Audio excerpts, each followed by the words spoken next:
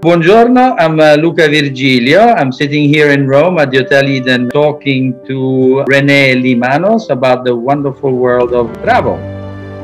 You know, we knew we got something very special in our hands. So we had a huge restoration in Dorchester, the knowledge and the idea already to give to the city of Rome one of its finest hotels.